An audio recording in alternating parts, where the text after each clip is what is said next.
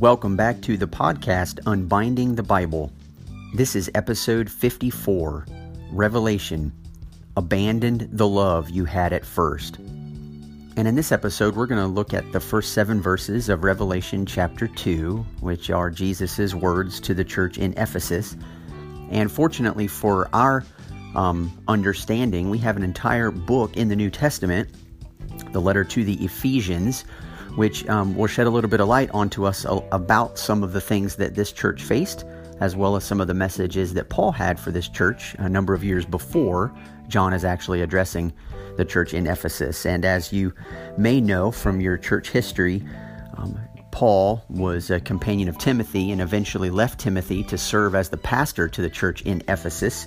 And then later, the Apostle John himself was very close and near and dear to this church and wrote some of his own works to the Christians in Ephesus. And so we have quite a lot to look at in the New Testament, and I'm going to spend just a little bit of time looking at those things, particularly as it relates to love, which is ultimately what Jesus is critiquing this church for having abandoned. And so as we jump into the Son of Man walking among the golden lampstands, we're going to see just what Jesus wants us to understand about love and how that ultimately is the best way for us to be light bearers in the world. So let's jump right into it.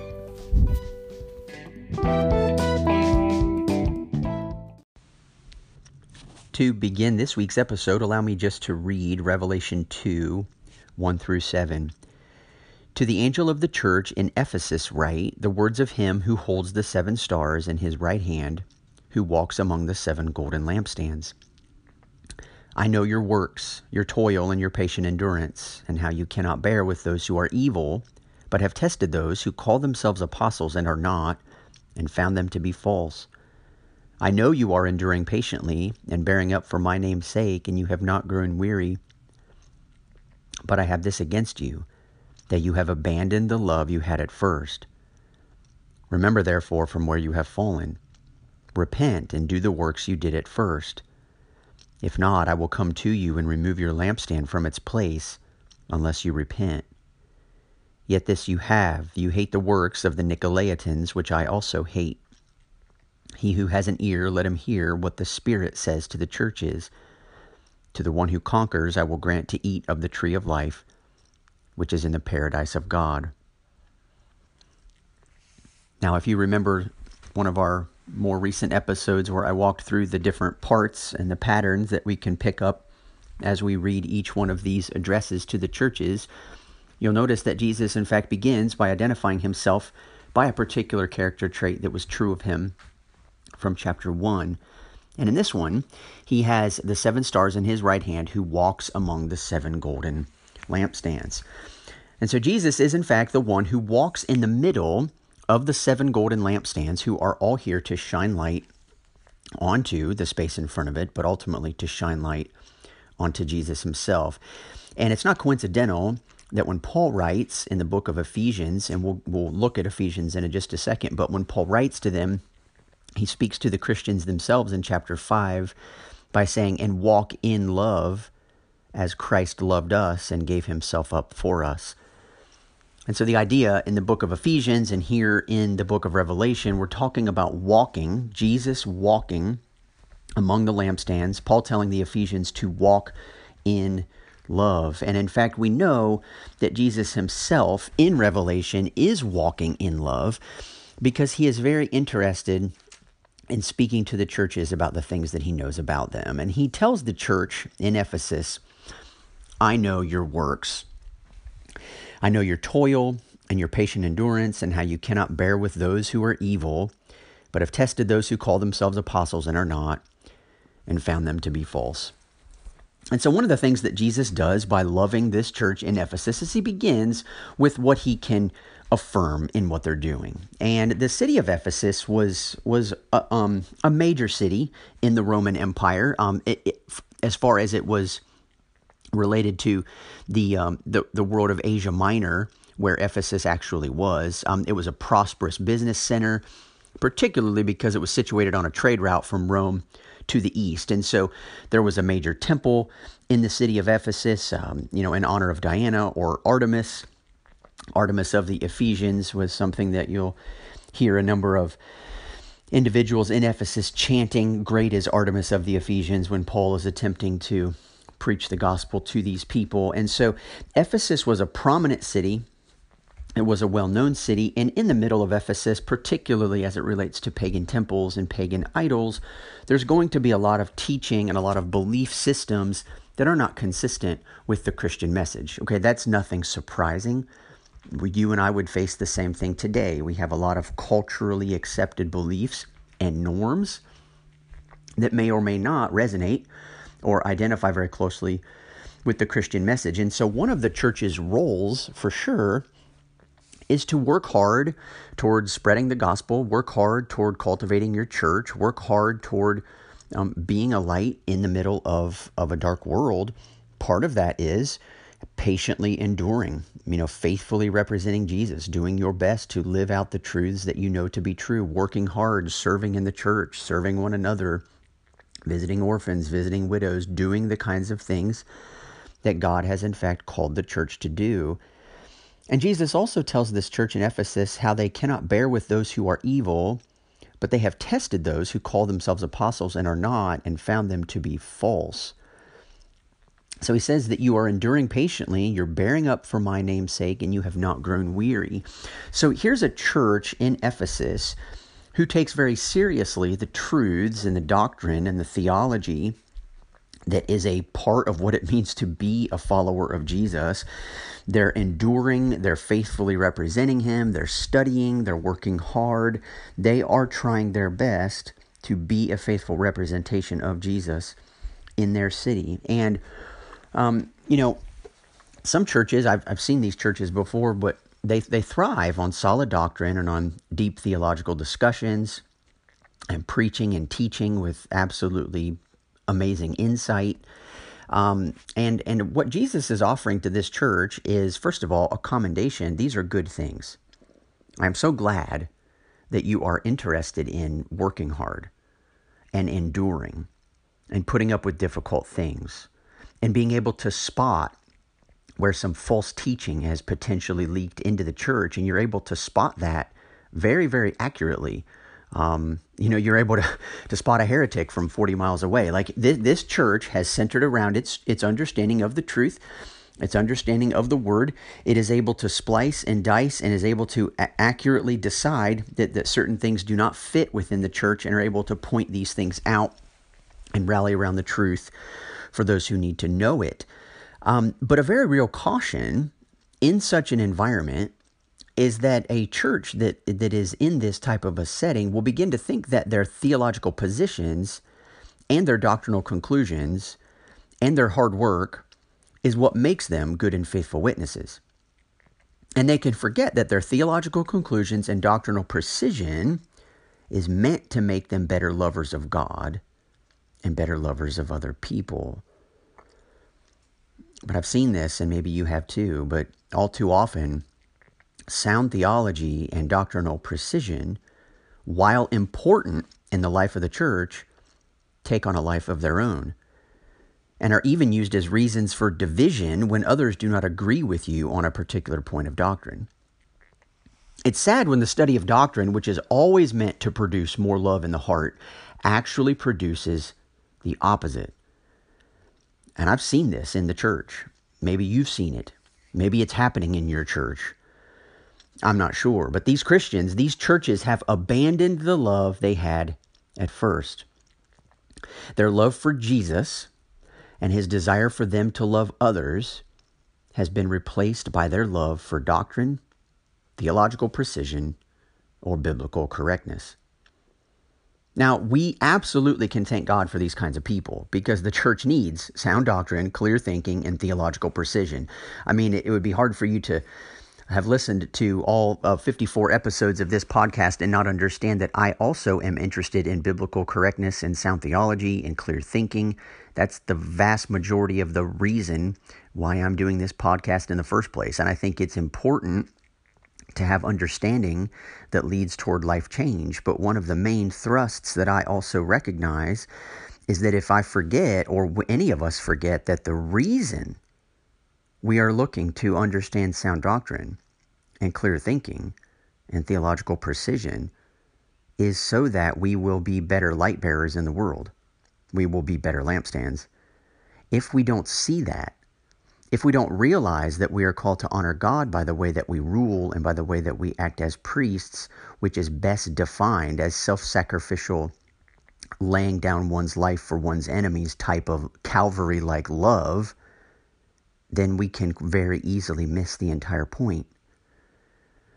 And so Paul can echo Jesus' words here in Revelation 2, as he does in 1 Corinthians 13 when he says, "If I speak in the tongues of men and of angels, but have not love, I am a noisy gong or a clanging cymbal. If I have prophetic powers and understand all mysteries and all knowledge, and if I have all faith so as to remove mountains, but have not love, I am nothing. If I give away all I have, and if I deliver up my body to be burned, but have not love, I gain nothing." You know, when Paul is saying, I understand all mysteries and all knowledge, and if I would say, and understand all theological correctness, and have a perfectly well-reasoned articulation of the doctrine of election, or of the doctrine of predestination, which God does in fact refer to in the opening verses, Paul does in the opening verses of the book of Ephesians, but recognizing why Paul is taking the time to tell us these things. He's not taking the time to tell us these things so that we will have theological debates between Calvinists and Arminians, or between those who hold to free will and those who hold to God's determinism. These are conversations that for some reason tickle the fancy of people in churches today. But if they do not lead us to be able to bear with one another in love, as Paul exhorts us to do in Ephesians chapter 4, then we are taking these truths in a direction that is not helpful. And the way Jesus is framing this discussion is saying it's not just not helpful, it is actually us not being the lampstands that we are actually called to be. You see, love is the point. Jesus told us this in John 13. He says, "By this all people will know that you are my disciples, if you have love for one another." So it's not speaking in tongues. It's not having prophetic powers or understanding all mysteries and knowledge. If I speak in tongues and have prophetic powers and understand all mysteries and all knowledge, and it leads me to love better, well then yes, pursue these things. Welcome these things. Be intrigued by these things. But if these things get in the way of our ability to love other people, to shine the light of God's love both into our own hearts and into the hearts of each other and then towards the rest of the world, then these things, however great they may appear to be to you and to me, are not really all that great. So this is Jesus' address to the church in Ephesus. And to this church, Jesus draws their attention to himself as the one who walks among the 7 golden lampstands. He's the one who stands in their midst.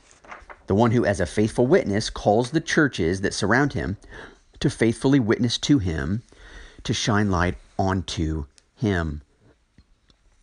And John Stott, in his very, very good book called What Christ Thinks of the Church, here's what he says.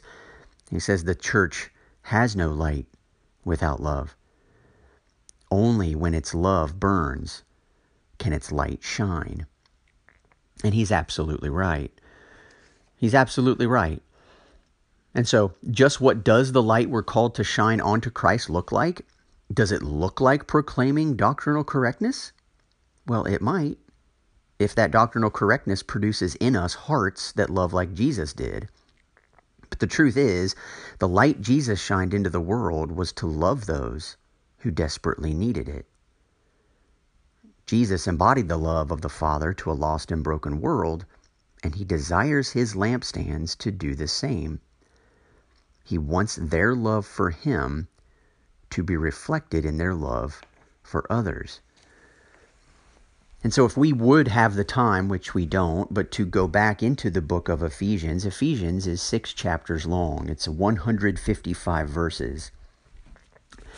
And through the first 3 chapters of Ephesians, there is only one verb of command given to the church in Ephesus, and it is the verb remember.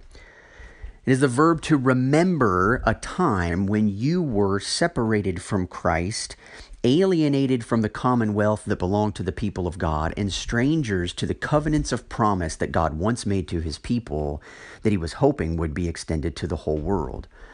So for 3 straight chapters, all we read about are all of the tremendous blessings of the Lord that he has poured out onto his people and onto the world through Jesus Christ. The love that the Father has, the compassion, the mercy, the generous riches of his glorious inheritance in the saints, and the things that we stand to gain by being followers of Jesus, set free from our sins and invited into a new life with him.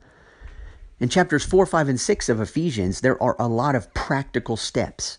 Bearing with one another in love, speaking the truth in love, putting on Christ, putting off false behaviors, husbands loving their wives, children obeying their parents, fathers loving their kids, wives submitting to their husbands, masters treating their slaves with respect, slaves listening to what your masters are telling you. So many practical applications for what it would mean to receive the love of Jesus into your life. Learn how to return that love to him, and then how to be gracious through the power of the Holy Spirit in genuinely loving and forgiving and being kind and being tender and being compassionate to one another, both inside the church and, as Jesus is addressing the church to Ephesus in Revelation 2, even being light bearers of love to those outside the church. And for years, people have identified that in letters written, that Paul writes in particular, he oftentimes does something where he will write something that is true of you because of something that Jesus has done. And then he will tell you, based upon this, here is how I want you to live. And so for Paul, it's very, very important not to read the Bible as if the Bible is simply a long explanation of here are all of the things that you are supposed to do. Paul knows that that would never work. So he doesn't do that. Instead, he says, here are all of the things that Jesus has done for you. Now, because of this new position he's just put you in, and because of the Holy Spirit that he has just given to you as a result of all of the things that he's just done for you, this is how I want you to live.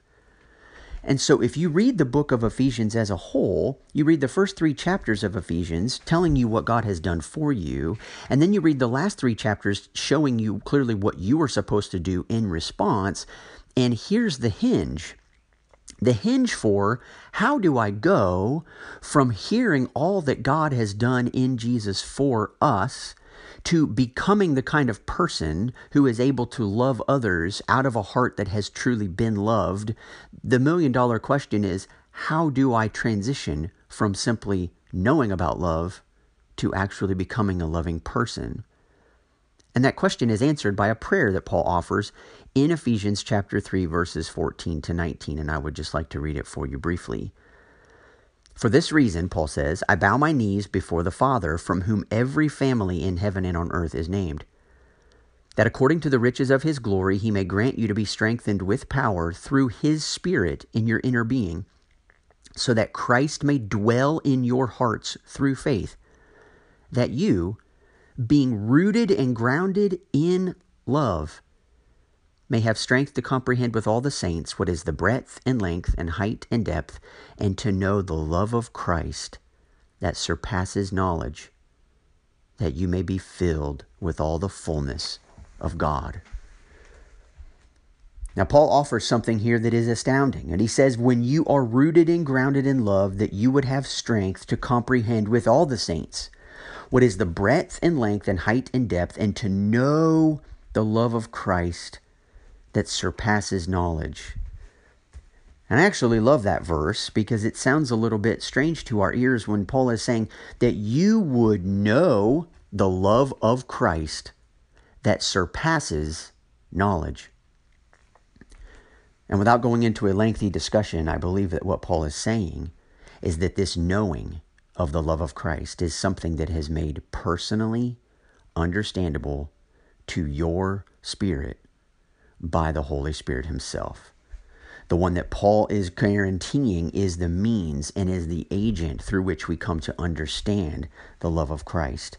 And so at any point in anyone's life, when they are struggling to be lovers of other people, someone in your family, someone in your church, perhaps you are struggling to be loving and to be gracious with someone else who annoys you, who tries your patience, who you feel is egotistical or proud, and you find yourself unable to actually live out the love that you know you're supposed to have for them, but you can't find that love anywhere.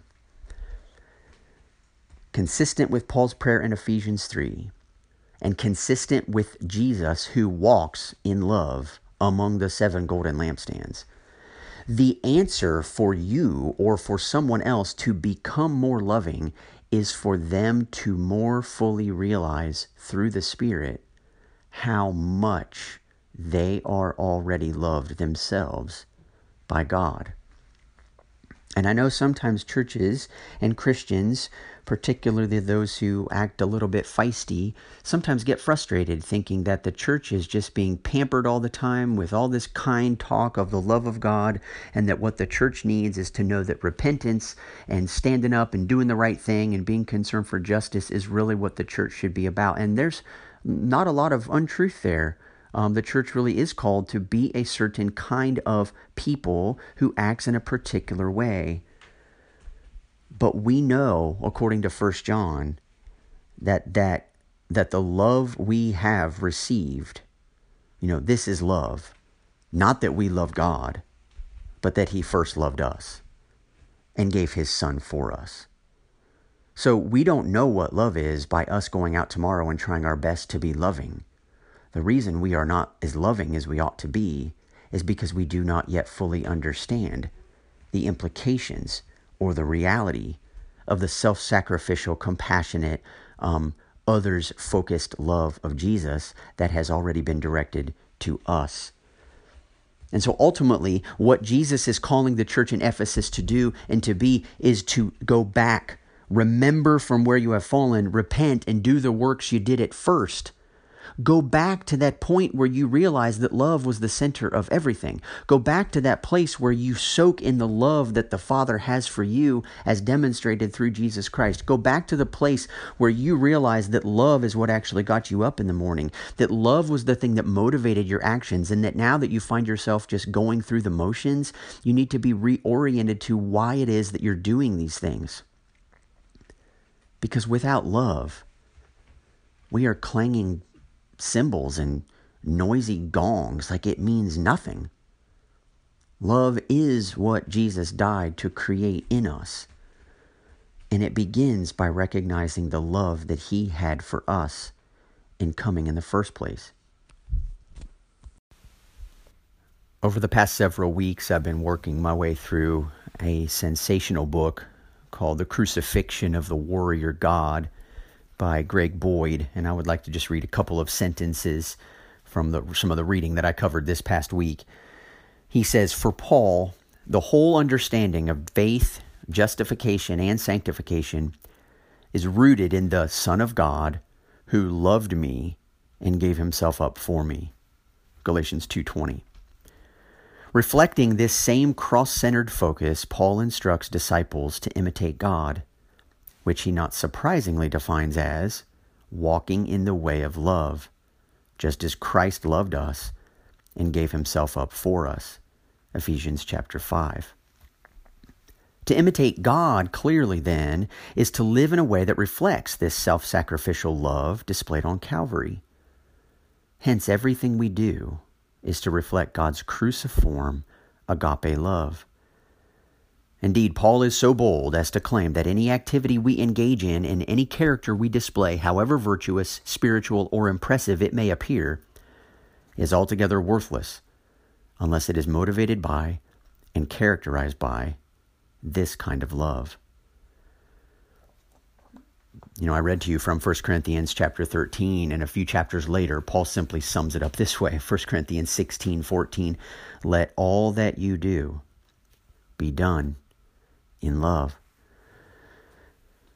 Jesus' promise to this church in Ephesus if they are to repent. And to repent means to change your mind. Repent means to go back to where you went astray.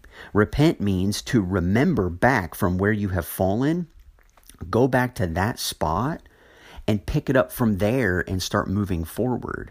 And that may be something as simple as looking at the activities and the actions that you are doing and allowing yourself and your view of those activities to strip out from underneath them.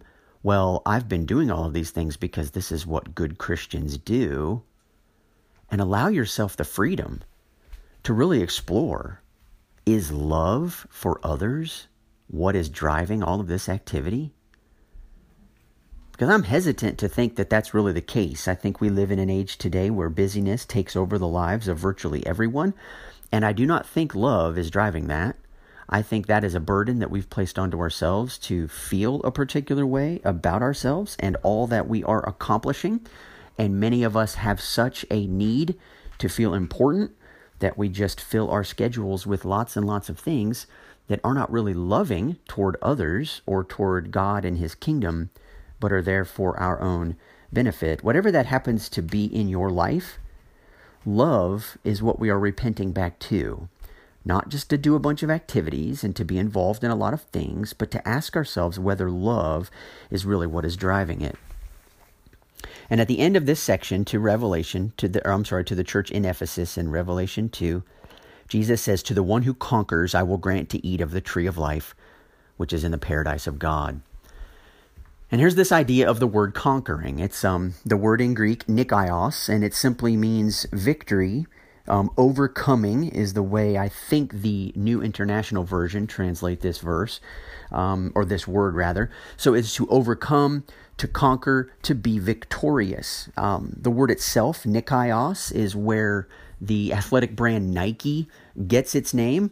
It's simply the little swoosh that you see on the side of the shoe. Nike wants to be an athletic apparel company focused on victory. Well, great. Jesus wants the church to be focused on victory as well. And so he uses this word conquer, and as I shared with you in the pattern form of each of these addresses to the 7 churches, the solution, the promise granted to those who overcome or to those who conquer shows up in the last few chapters of the book of Revelation. And in the eating from the tree of life is one, in fact, that sort of takes center stage. And so in Revelation 22, verses 1-2, here's what it says. "Then the angel showed me the river of the water of life, bright as crystal, flowing from the throne of God and of the Lamb, through the middle of the street of the city. Also, on either side of the river, the tree of life with its 12 kinds of fruit, yielding its fruit each month.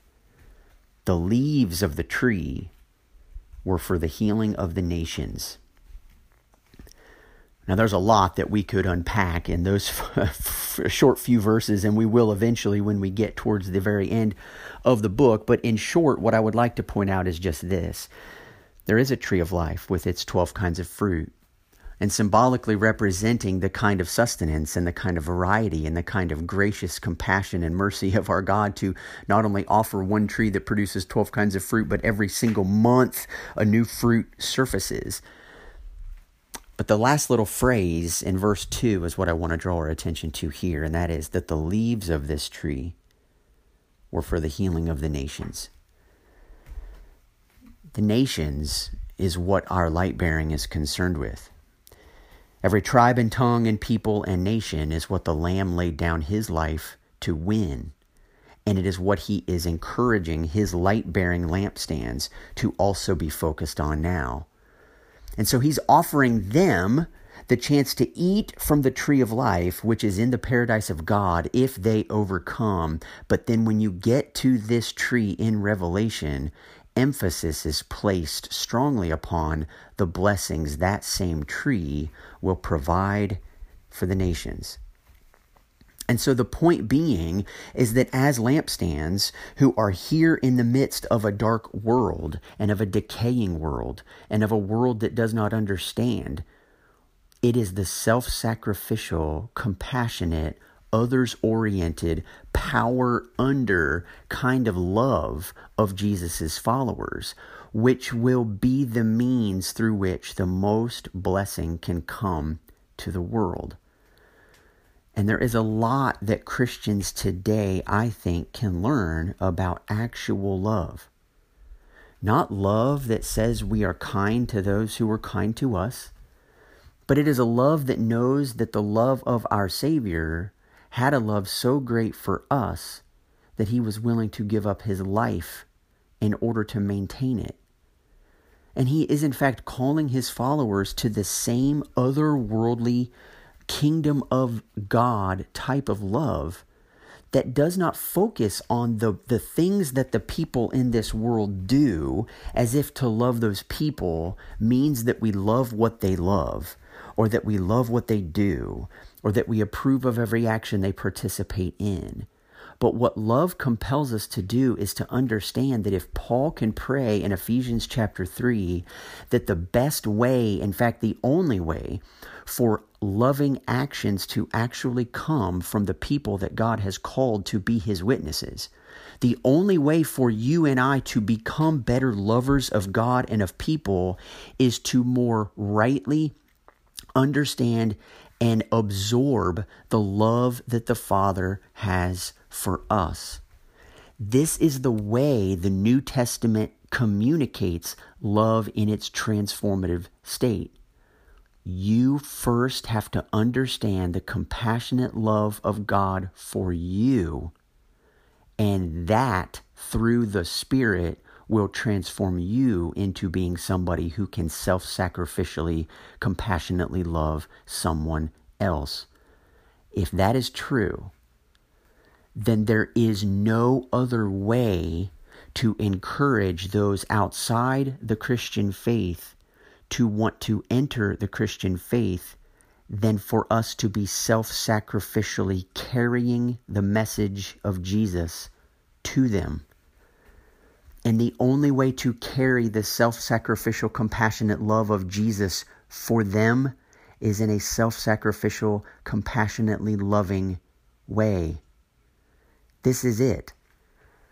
So we spend far too much of our time, dinking around with various doctrinal things and precisional things, and those things are helpful and those things can be important, but the way we go about talking about them, the way we go about shining our light, the way we go about realizing, let's be honest, sometimes I would just rather not love. And so it's really convenient at times to use my doctrinal differences as my reason for not loving you. Instead of going to the Lord and saying, my heart doesn't want to love somebody who annoys me. Would you deal with that in my heart so that I can more accurately represent you to them in the way that I love? Are our churches the kinds of places where people who are not religious or who do not go to church could come to our church and feel loved, even though they do not know what we are talking about or possibly even agree with what we believe? We are in an age right now where making enemies and feeling justified in doing so feels very, very good, both to those outside as well as those inside the church. This should not exist. The love of Christ for people, finding its root and its source in the love that Christ has for us, is the defining characteristic of the followers of Jesus. Jesus himself even says, in this way you will be children of my Father who gives rain to the righteous and the unrighteous. In other words, God's compassionate care for his world is indiscriminate in its pouring out of blessing. He wants us also to be indiscriminate in the way that we pour out his love. And so that's what Jesus' message to the church in Ephesus actually is. This is the very first of the 7 messages. We will have other areas to look at as we go, but we certainly will keep in mind the fact that whatever else we say must also be rooted in the self-sacrificial, compassionate, power-under, Calvary-like agape love of Jesus. And that is what we hope for. That is what we long for. We are called to love. And if you would like even a refresher on what that means, I would definitely encourage you to re-listen to episode 49, How Do You Read the Law? The sermon that I preached a number of months ago on the parable of the Good Samaritan, and recognizing that if love is supposed to be the transforming agent, all of the self-justifying reasons people come up with to withhold love from other people are some of the darkest places that exist. It is into that darkness that God so loved the world, that he sent his one and only Son, that whoever believes in him should not perish but have everlasting life. He sent his loving, self-sacrificial, compassionate Son into a dark world filled with self-justifying people who came up with all kinds of reasons why they shouldn't love people that weren't like them. That very fact will cripple the church and render us all ineffective entirely if Jesus does not deal with it in us, and if we do not deal with it in us as well. Jesus threatens this church in Ephesus that if they do not repent, he will remove their lampstand. And I would like to submit to you that there are churches today across the world that have buildings, that have pastors, that have worshipers, that have staff members that are no longer lampstands, because they're not interested in actually learning how better to love Jesus, to love one another, or to love the world. They are rallying around their particular doctrinal correctness, and in all of the ways that they are different and therefore seemingly better than those with whom they disagree. And they sort of batten down the hatches, if you will, and are sort of sitting back waiting for the destruction of those that happen outside of them because they believe they're the only ones that are right. Jesus knows. He sees into everything that is that way. And he is not pleased with some of what he sees, because he's called us to faithfully represent him to the world. And the only way to faithfully bear witness to Jesus, who embodied self-sacrificial, compassionate love, the only way to do that is to also embody self-sacrificial, compassionate love. That's it. There's no other way to pull it off.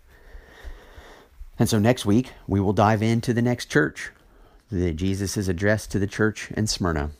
For this week, that's all the time we have. Talk to you next week.